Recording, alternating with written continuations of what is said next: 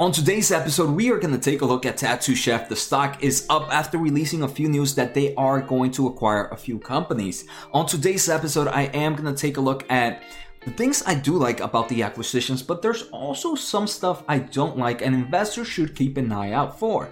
If this is your first time here, make sure to hit the subscribe button, don't forget to hit the thumbs up, and stay tuned here on YouTube where I live stream taking a look at stocks you want me to look at. So let's get started.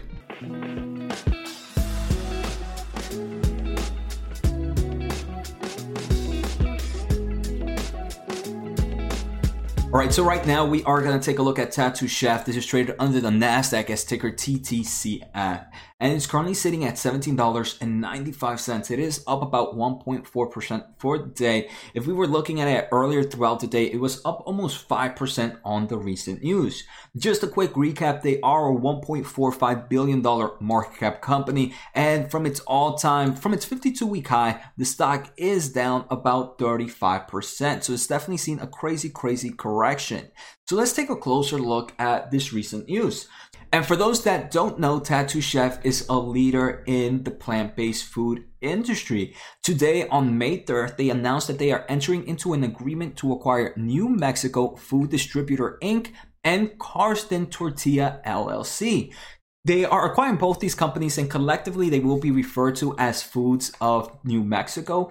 This transaction will be approximately $35 million in cash, and I'm super excited that they're actually doing a cash deal because this company has a strong balance sheet. If we take a look at their most recent earnings, they reported about $131 million of cash and short-term investments compared to about $2 million in debt. So even with this transaction, they'll have about $90 million in cash, and it really wouldn't build up too much of debt on their side. We don't know how much debt these other companies have, so it's something we would have to take a look at and once they give us more information. But because they aren't mentioning much debt growth, I would assume that these companies are coming with very low debt. But again, as an investor, something we should keep an eye out. So this transaction is expected to close in early May. So now let's take a closer look at the companies they are collecting, right? They are acquiring. This is Foods of New Mexico, and it's a prepared food company that produces ready-to-eat Mexican food items for both retail and food services.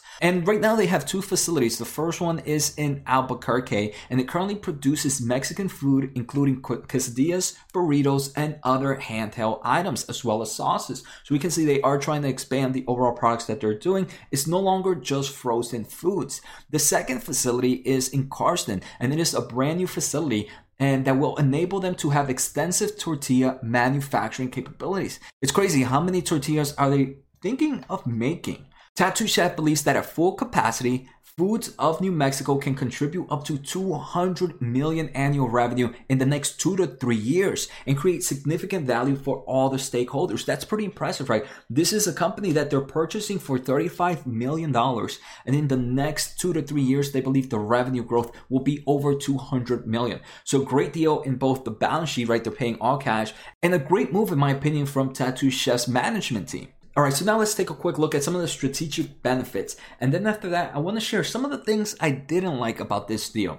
So first, this is going to diversify manufacturing capabilities, right? They're going to enter more into the Spanish, Hispanic, Southwest food, which they believe is about a $20 billion market. The second benefit is going to expand production capacity. Right now, they have two facilities, and those two facilities, they'll be able to continue to innovate and continue to develop new products. So great move, again, for Tattoo Chef. I'm really liking this acquisition.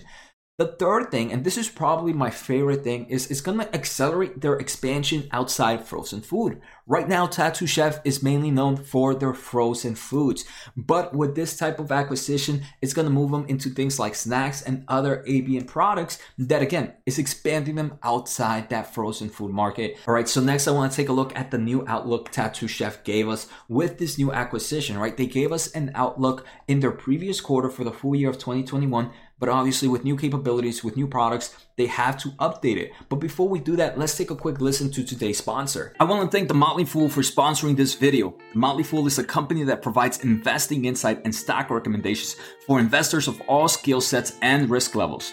You guys know I love finding new investing tools and resources to help me scout out new growth stocks. And right now I have a discount for one of my favorite services The Fool offers. Through the Motley Fool Stock Advisor services, you get access to a ton of expert stock picks. Every month, you'll get 2 new picks that are aimed at growing your wealth and to help you realize your financial goals. Stock Advisor's average stock picks have done amazing returns. If growing your money is something you'd like to do more of this year, you can visit fool.com/Jose Najarro or click on the link below for access to my special offer and decide if the Stock Advisor is right for you. Thanks again to the Motley Fool, and now onto today's video. So if we take a look, revenue, their new outlook represents revenue of 235 to 242 million. That represents a 58 to 63% year-over-year revenue growth, where they previously gave us a guidance of about 49% growth. So first thing we're seeing, it is going to help increase the amount of revenue by about $13 to $20 million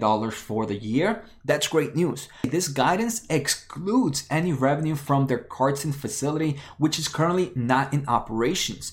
So that this revenue growth can actually be even stronger than this, because the company expects to update the guidance when the production begins at the facility in the upcoming months.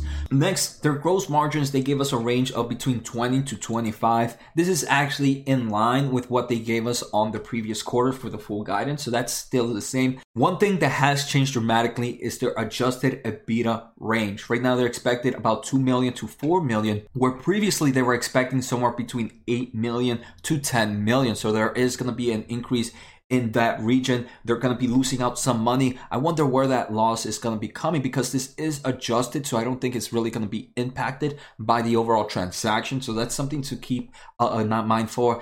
And they did not give us a net income range right now. And in the last quarter, they gave us a net income range of 2.5 to 5 million. If we actually look at the adjusted EBITDA decrease, which was about 6 million, in theory, it means that this upcoming year will be a loss in net income for this company. So that's something that investors might not like. Overall, I think one bad year is good, in my opinion. It's understandable for them acquiring this, for overall increasing their market facilities and everything else. So I would give them a year, right? A year of negative earnings right now. Not a bad thing, in my opinion. Overall, I am really happy of the overall transaction. All right, so now a quick look at my thoughts. First, Tattoo Chef, the acquisition was a great move. Strong move, because it is a cash only transaction, and they have a very strong balance sheet. The second thing, the benefits coming from this deal, in my opinion, are great. It is great for the overall company's expansion. The only thing I want to say I didn't like was that this transaction is going to make them not be profitable in earnings, and they have lost a good portion in adjusted EBITDA. And like I mentioned, adjusted EBITDA usually don't include types of acquisition costs.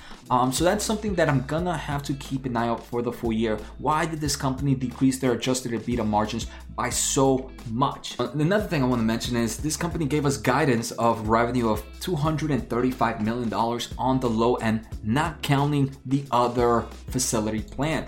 That gives a price to sales ratio of about 6. So I do think right now, even with the nice uptick in price, the stock is still sitting at great levels, and I wouldn't mind adding on. So I hope you guys enjoy. Take care, have a good night, and see you next time.